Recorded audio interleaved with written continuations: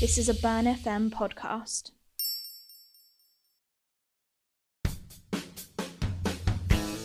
The Selly Sportscast from Red Brick and Burn FM. Your go-to for West Midlands sport.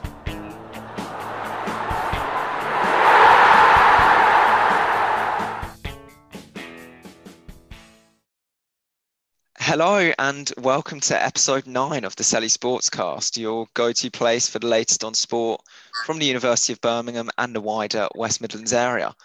I'm Kit, a Red Brick sport editor, and I'm joined by one of my fellow editors, Jack. Jack, how you doing? Hi Kit, how are you? I'm good, thanks. I am okay. It's getting to that time of year. We're in April. Dissertation's due soon. Exams are coming up. It's the business end academically, isn't it? It is. It's definitely a stressful period for us all, and stakes are high at the minute.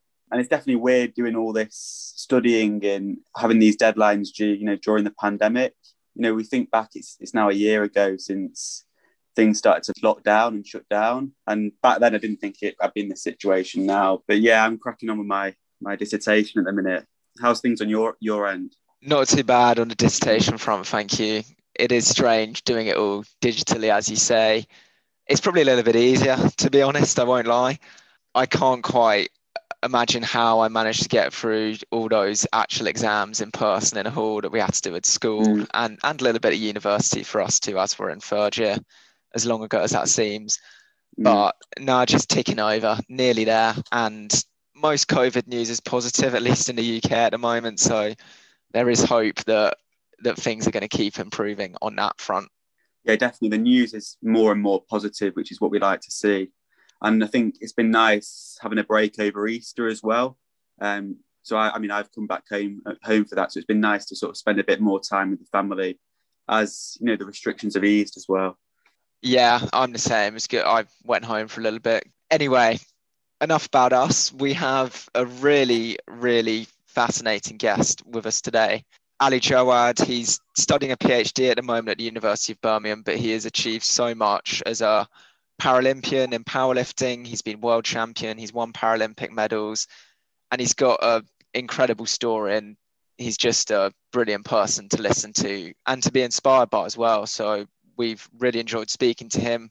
We hope you enjoyed the interview as well. So let's get to it.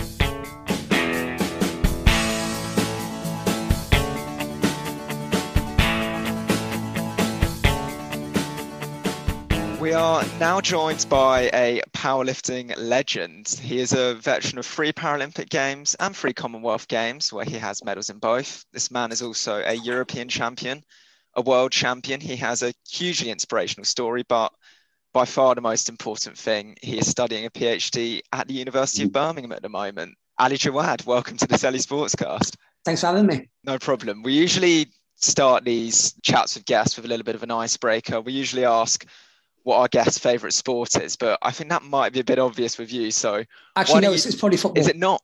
Is it football? Okay, yeah, I was guessing weightlifting, but no, it's my job. Fair enough.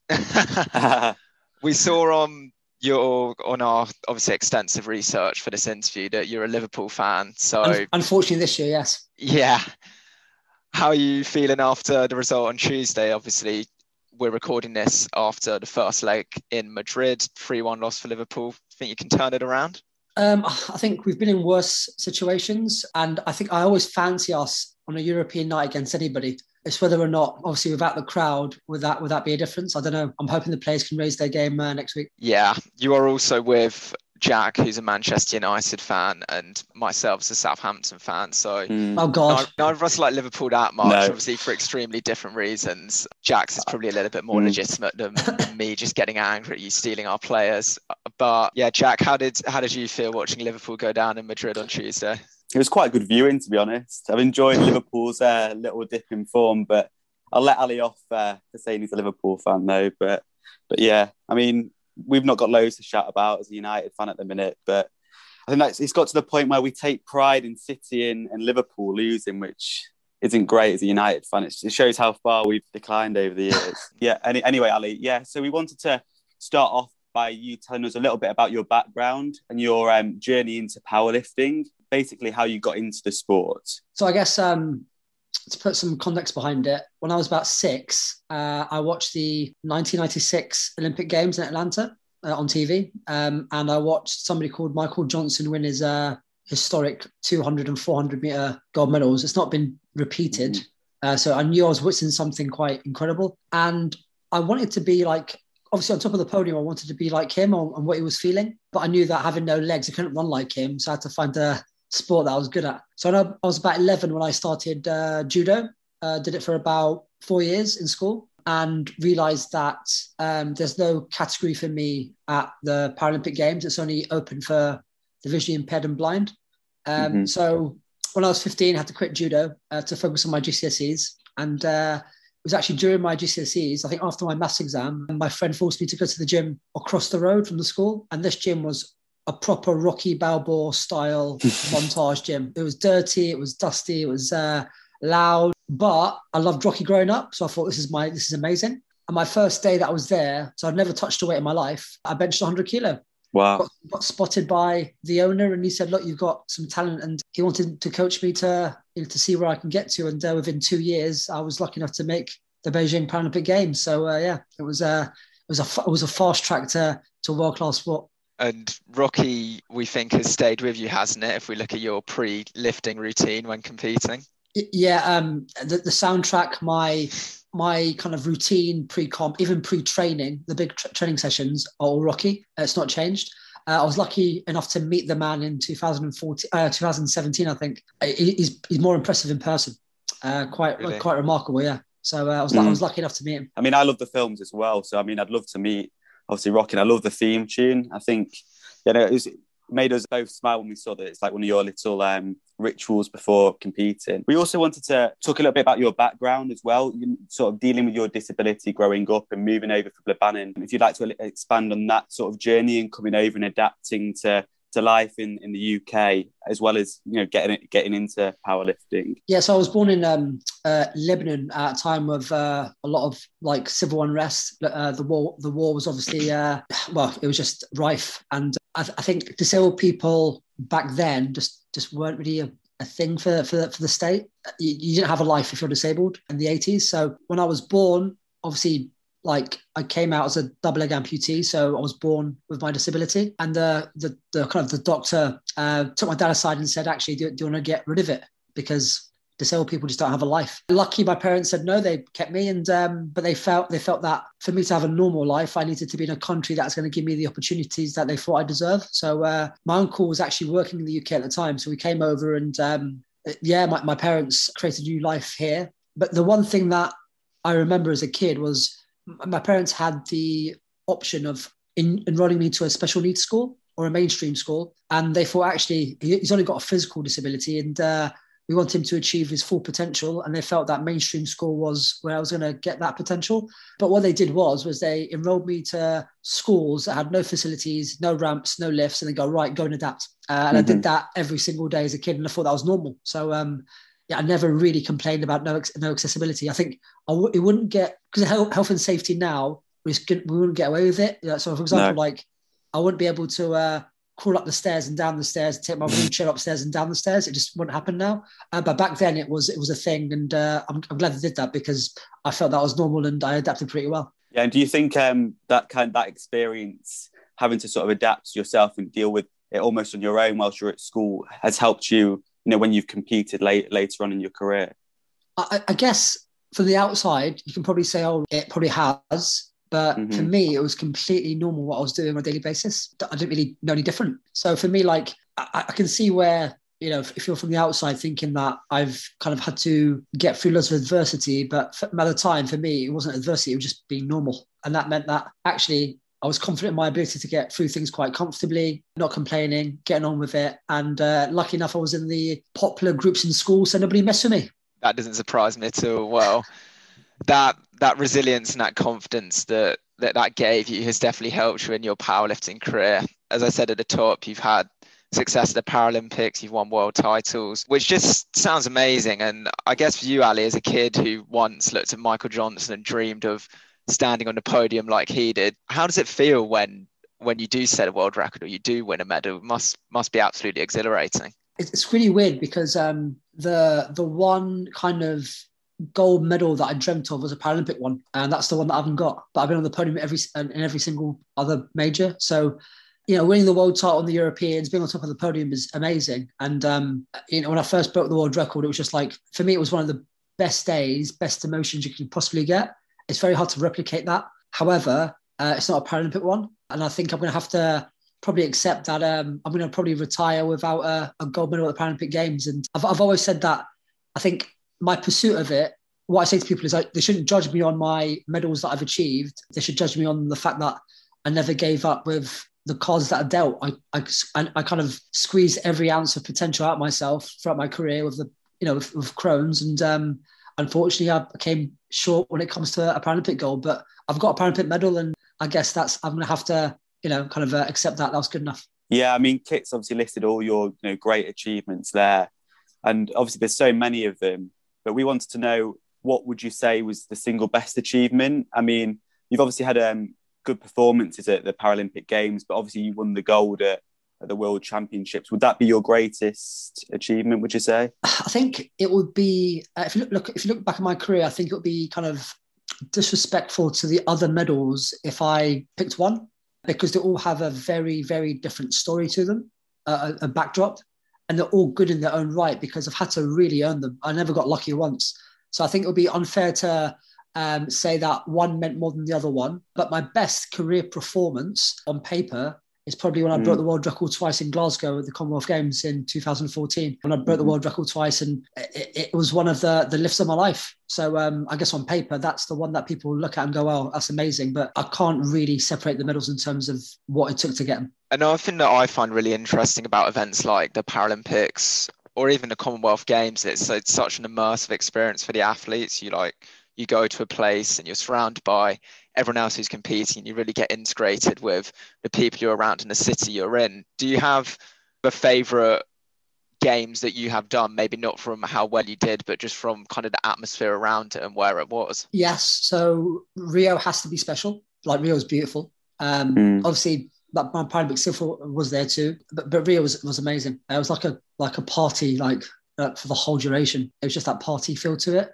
It was fun. The Commonwealth Games in Australia in 2018 was amazing, because I love Australia. So yeah, different performances, but two of my favourite games, I think. And obviously the World Championships in Dubai, because Dubai is my favourite place in terms of place.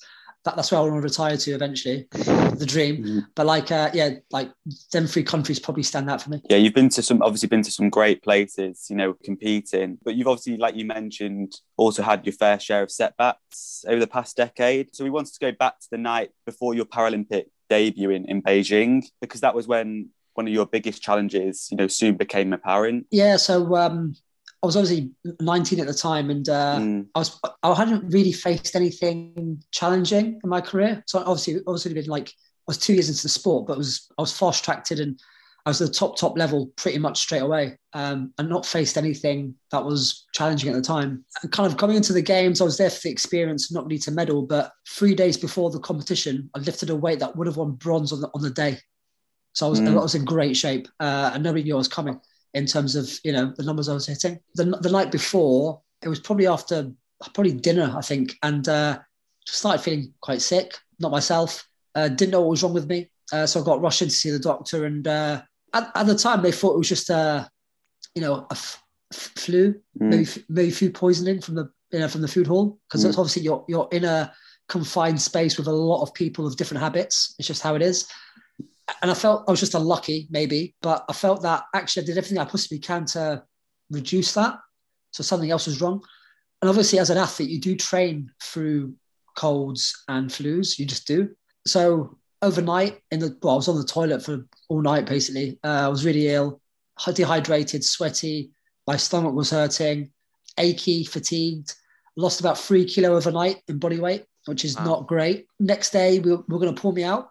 And I said, no, I've worked hard to get here, and I'm going to just, compete and, attempt not to come last. And I competed. It didn't come last, but I was about 7 kilos away from my personal best. And that personal best would have got me a medal that day. So what I did was I felt that I was unlucky, but I knew that I was very, very young enough to come back and be at the top level in future games. So I didn't know what was wrong until probably about 9 months later when I got diagnosed with Crohn's. Yeah, it sounds just a brutal experience. How tough was that decision to compete under, like, you've given us loads of detail about what went on, but I assume kind of your body was screaming one thing at you and your head saying something completely different. Like, this is the pinnacle. This is what you've worked for so long. Was was it a tough decision, or were you pretty hell-bent on competing, whatever?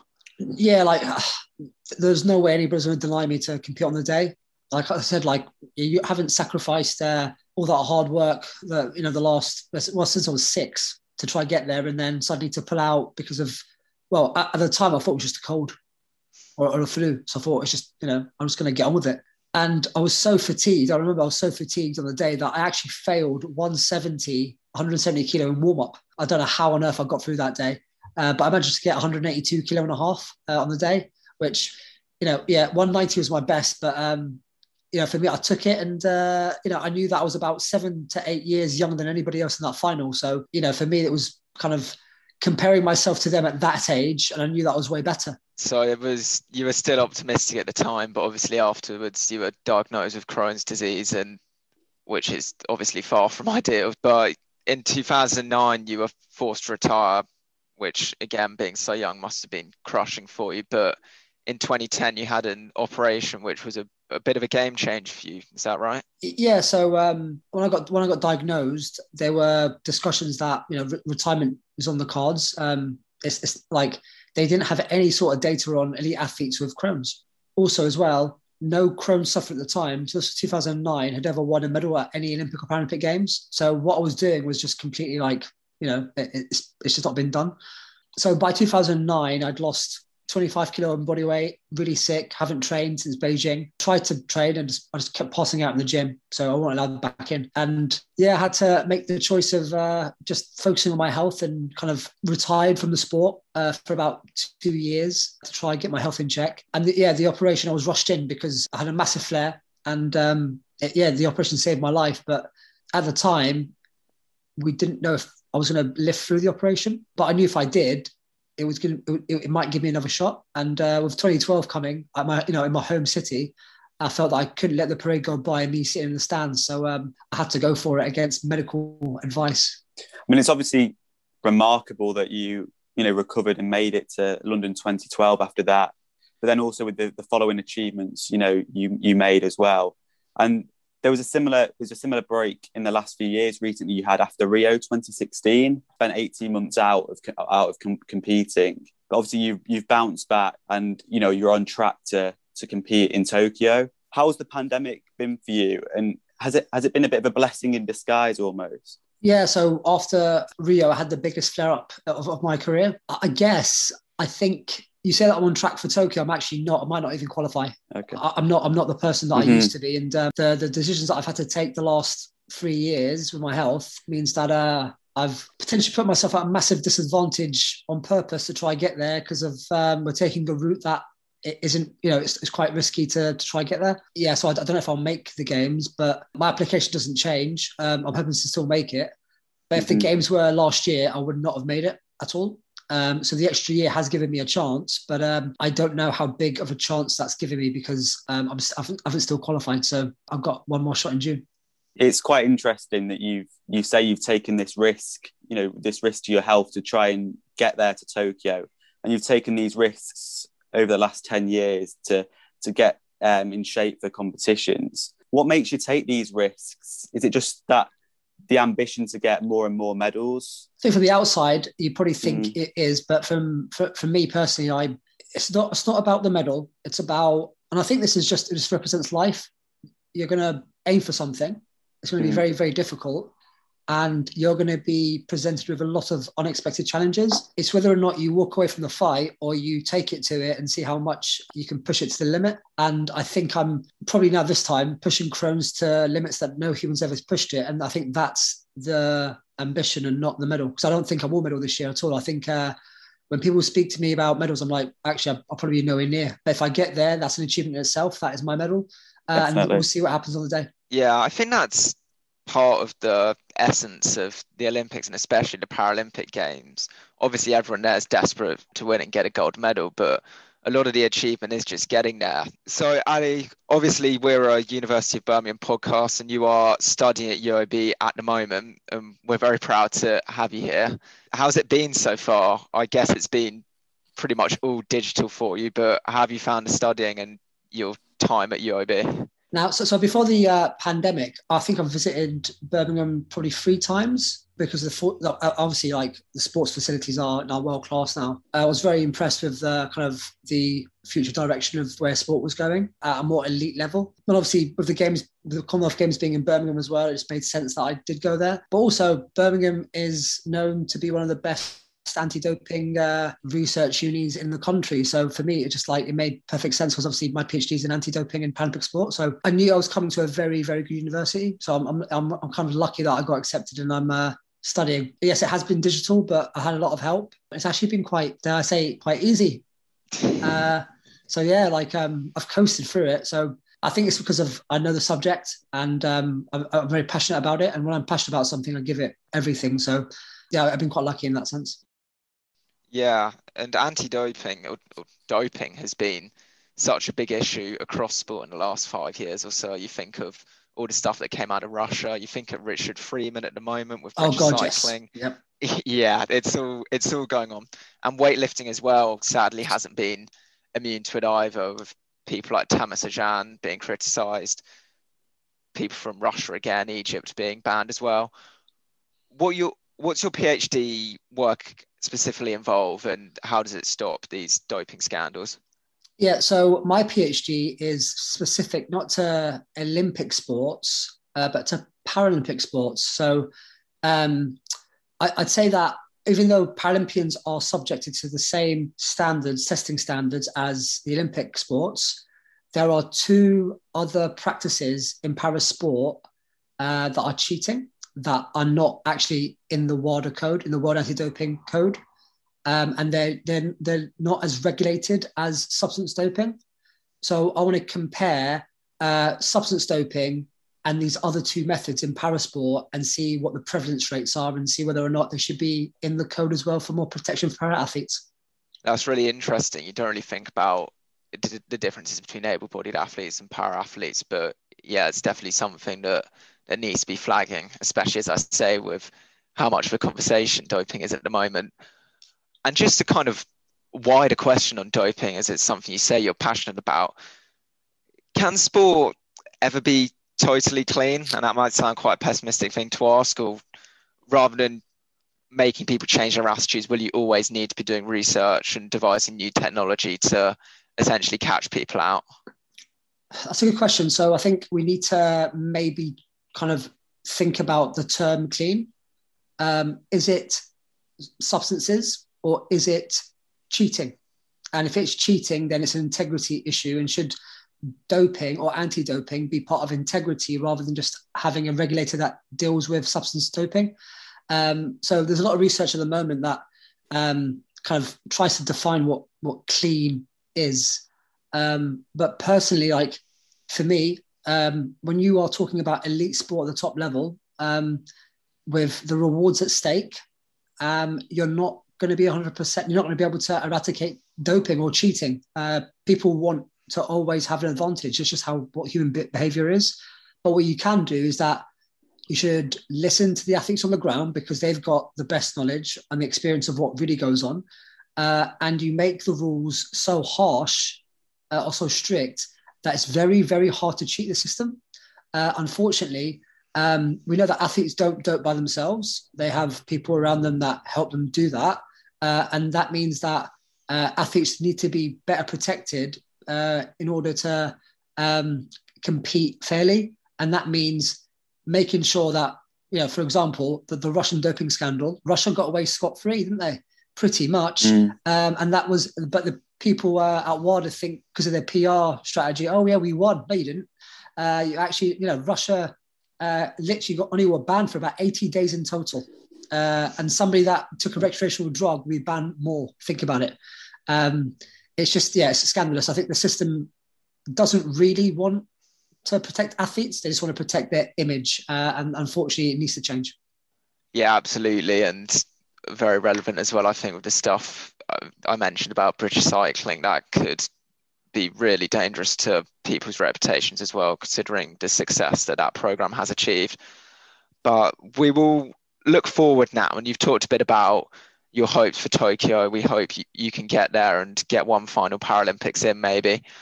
But next year we've got the Commonwealth Games in Birmingham, which you've mentioned as well. We're really excited to have it as students in Birmingham. What do you think it can do for the city? And yeah, how's it going to just impact the local area?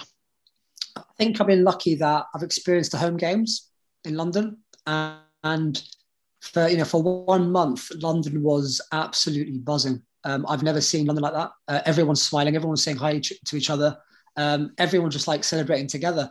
And I feel like that will probably transfer to Birmingham for about, for 2 weeks of sport.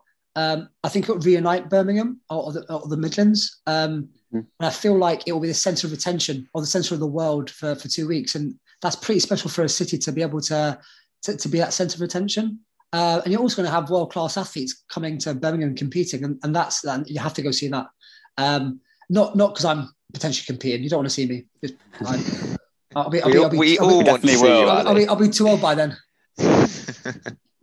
Heard it here first. And also you sit on the Commonwealth Games England board as an athlete's representative as well. What do you do in that role? So my job is to basically give an athlete kind of opinion on everything that goes on with how the games are run, how policies are made, the potential like training camps, if they were going to have one, how do we communicate with athletes, just every single aspect of how a Commonwealth Games is created. You've got an athlete voice there that's been there and done it, and kind of can speak to athletes outside of that to make sure that everything's been thought of for the athletes. So basically just having a games that is very, very athlete central, but also making sure that it's the best environment to compete and watch top sport. Yeah, it's definitely important that the organisers listen to the voice of athletes when they're organising it. And then going back to yourself, what does the future hold for you beyond the next few years?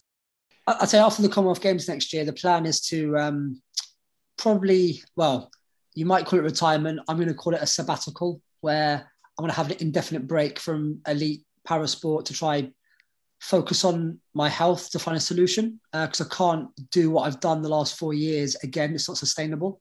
So also I'm fair on my team. But obviously going to try to finish that PhD afterwards. And yeah, this year I'm launching pretty much the first ever fitness app, especially designed for people with impairments. I don't think it's ever been done this way. So quite exciting, a big task, because we know that different impairments are different and they face different challenges. But I thought, if I'm not going to do it, then who is? And I think I'm more informed than a lot of people to do it. So yeah, filming starts this month, and the app is actually nearly finished. It's been a year in the making. So yeah, it's been been a roller coaster ride with the app. And that'll be available on the App Store or whatever the Android equivalent is. Yes, in the summer, hopefully. COVID depending, because COVID has derailed a few things, but we're trying to get through it. That's the caveat you have to have for everything at the moment, but hopefully it's getting better on the COVID front. But Ali, thank you so much for giving up some of your time this afternoon. Me and Jack have really enjoyed speaking to you. You're a fascinating individual. You've had a brilliant career and a really inspiring story. So we're really grateful to speak to you.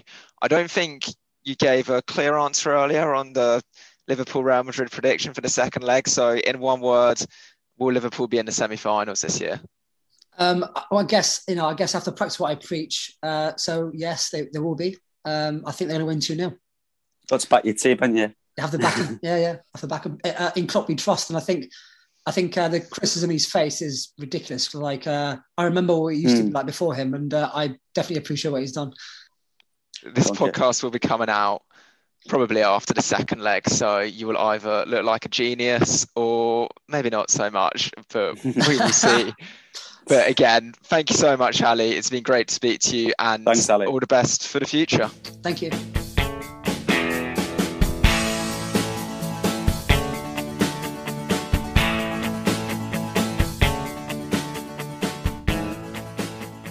So that was Ali Jawad there with his inspiring story about his powerlifting career. Great to hear some insight from him into his time at the Paralympics, Commonwealth Games and World Championships, and also his time at UOB as well. Kit, what did you think about the interview? Really inspiring stuff. I thought he was a great person to speak to. As we said, he's achieved a lot. He's been through a lot. And he's a great person to have at UOB. And he was also very positive about the Commonwealth Games, which I like, because as we've said before in his podcast, the Commonwealth Games hasn't had the smoothest of rides, at least for Birmingham 2022. So glad that he said that as well. Definitely. So now we want to look at, as we normally do on this podcast, West Midlands sport and what's been happening in the region over the last few weeks or so.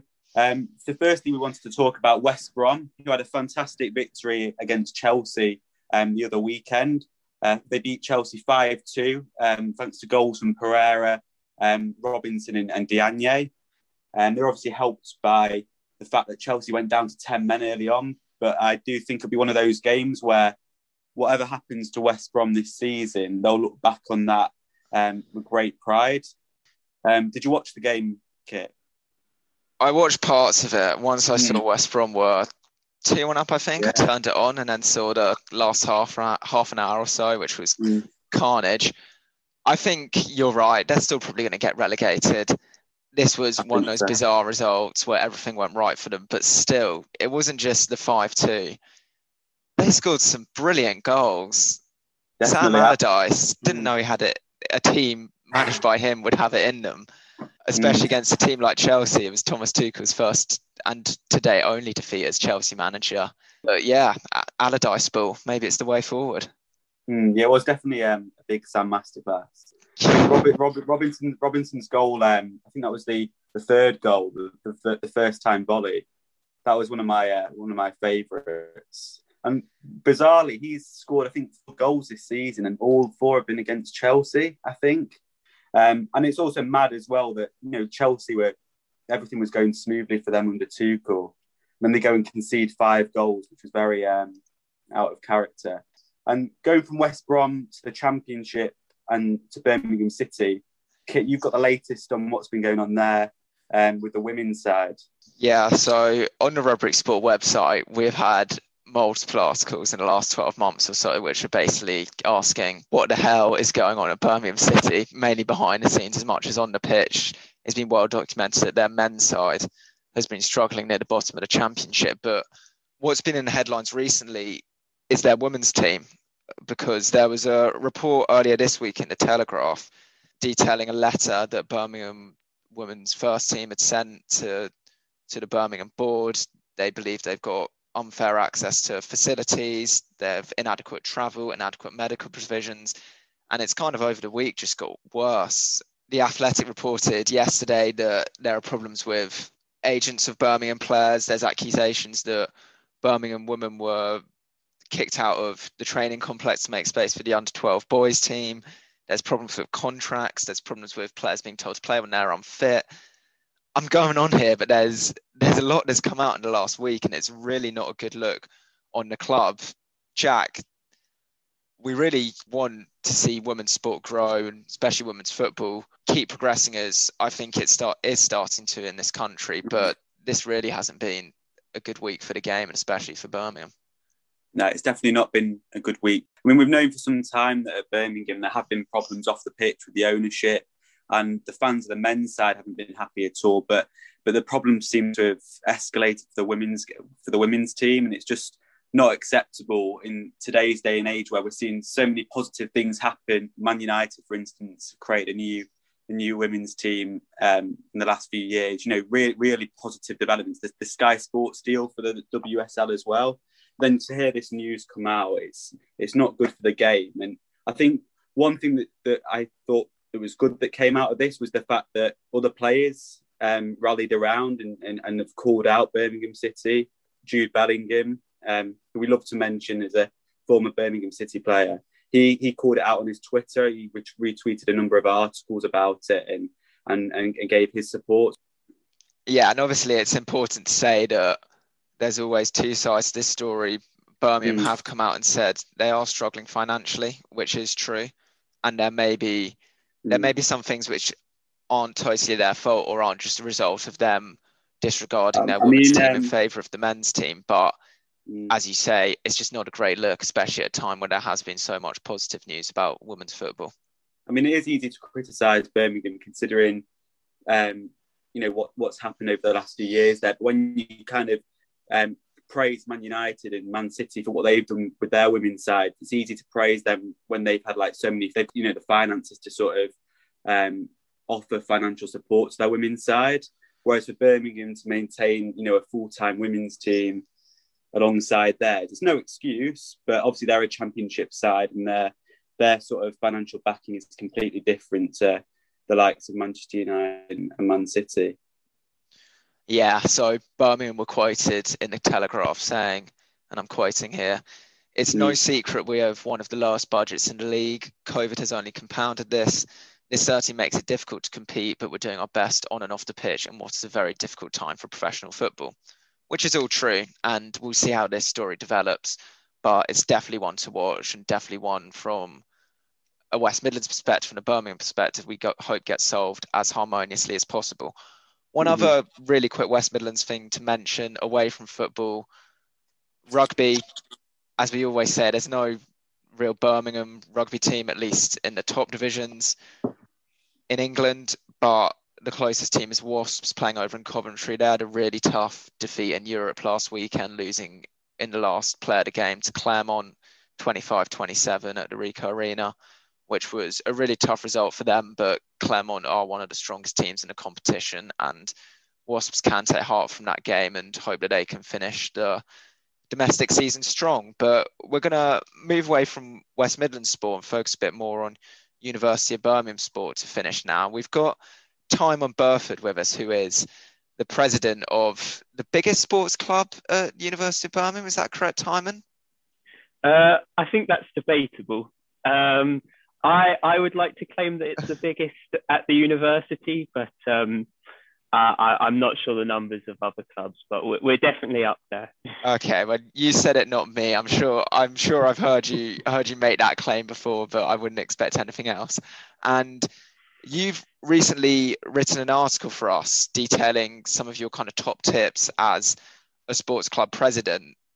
What made you kind of want to write for the article? And if you want to share any of the really important things you think need to know, then go ahead.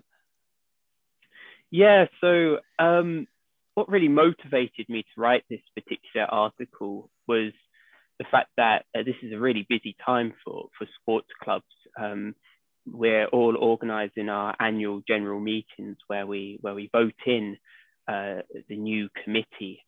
And there's a lot of people who obviously have put their name down to run for the president for their sports club, but might not know the realities of the day-to-day running of the club. Because we try to sell it like it's a great experience and that it's always going to be a lot of fun. But there is a lot of hard work that comes into that. And I feel if people know about those kinds of things, then they can sort of be prepared for the difficulties that they may face. Yeah, there was a lot of really interesting stuff in the article, and actually a lot of stuff that I can relate to and Jack can probably relate to as well. Being part of Red Brick, that's also quite a time commitment alongside your degree. And one of the ones that stuck out for me is that your first point, actually, a president cannot do it alone, is how it's titled in the article. How important would you say it is for leaders of sports clubs to really cooperate with the people around, and whether that's committee or just general members? Yeah, so cooperation is really key, and it is, I would say, the core principle, that the core thing that you do as the president of the sports club. Particularly this year, it's been very easy for me to do all of the work myself, because I haven't been meeting my fellow committee members in person. I haven't been meeting the membership in person. So I've had to do a lot of tasks on my own, and sometimes it can seem easier to take on all that responsibility because, you know, as people, we don't like to hassle people to do work. A lot of people on your committee will probably be your friends. You don't like to put work on your friends and you want to do it all yourself. But I've sort of realized that I do have to reach out to people, and developing that skill of delegation, which I talked about in the article, is a really a key one. And understanding that people have been elected for a reason, and that your fellow committee members are the best at what they do. Always respect their opinion and notice their talents, and all of that sort of helps when it comes to delegating tasks. Absolutely. And another thing you mentioned was time management, which is, again, really important. It's such commitment running any society. What are some of kind of your top tips for staying on top of everything, whether that's your degree that's alongside the club you're running or running the club itself? What are some of your top tips on that front? Well, I'm sure you know a thing or two, being an editor at Red Brick, about time management. But in terms of running a club, in my own experience, it's not something I've realized. It's not something I can give solid and robust advice on, because it is such a personal thing how you manage your time. Obviously, it comes down to factors like your degree's contact hours, your personal situation and stuff like that. But for me personally, the way I manage my time is I'm quite disciplined in setting aside specific times of the week where I do club admin and I organize meetings and stuff with my fellow committee members. So I can sort of box it in to a couple hours a week. And that really helps to, as I said, manage my time and manage all of my responsibilities. It's something that you should always remember, that it is a voluntary role, being the head of a sports club or a committee or a society. And your degree should always come first. That is always the priority. But you should not feel ashamed to sort of reach out to people if you are struggling, because as I said, it's not your job. You are a volunteer. Understanding that is really important when it comes to time management.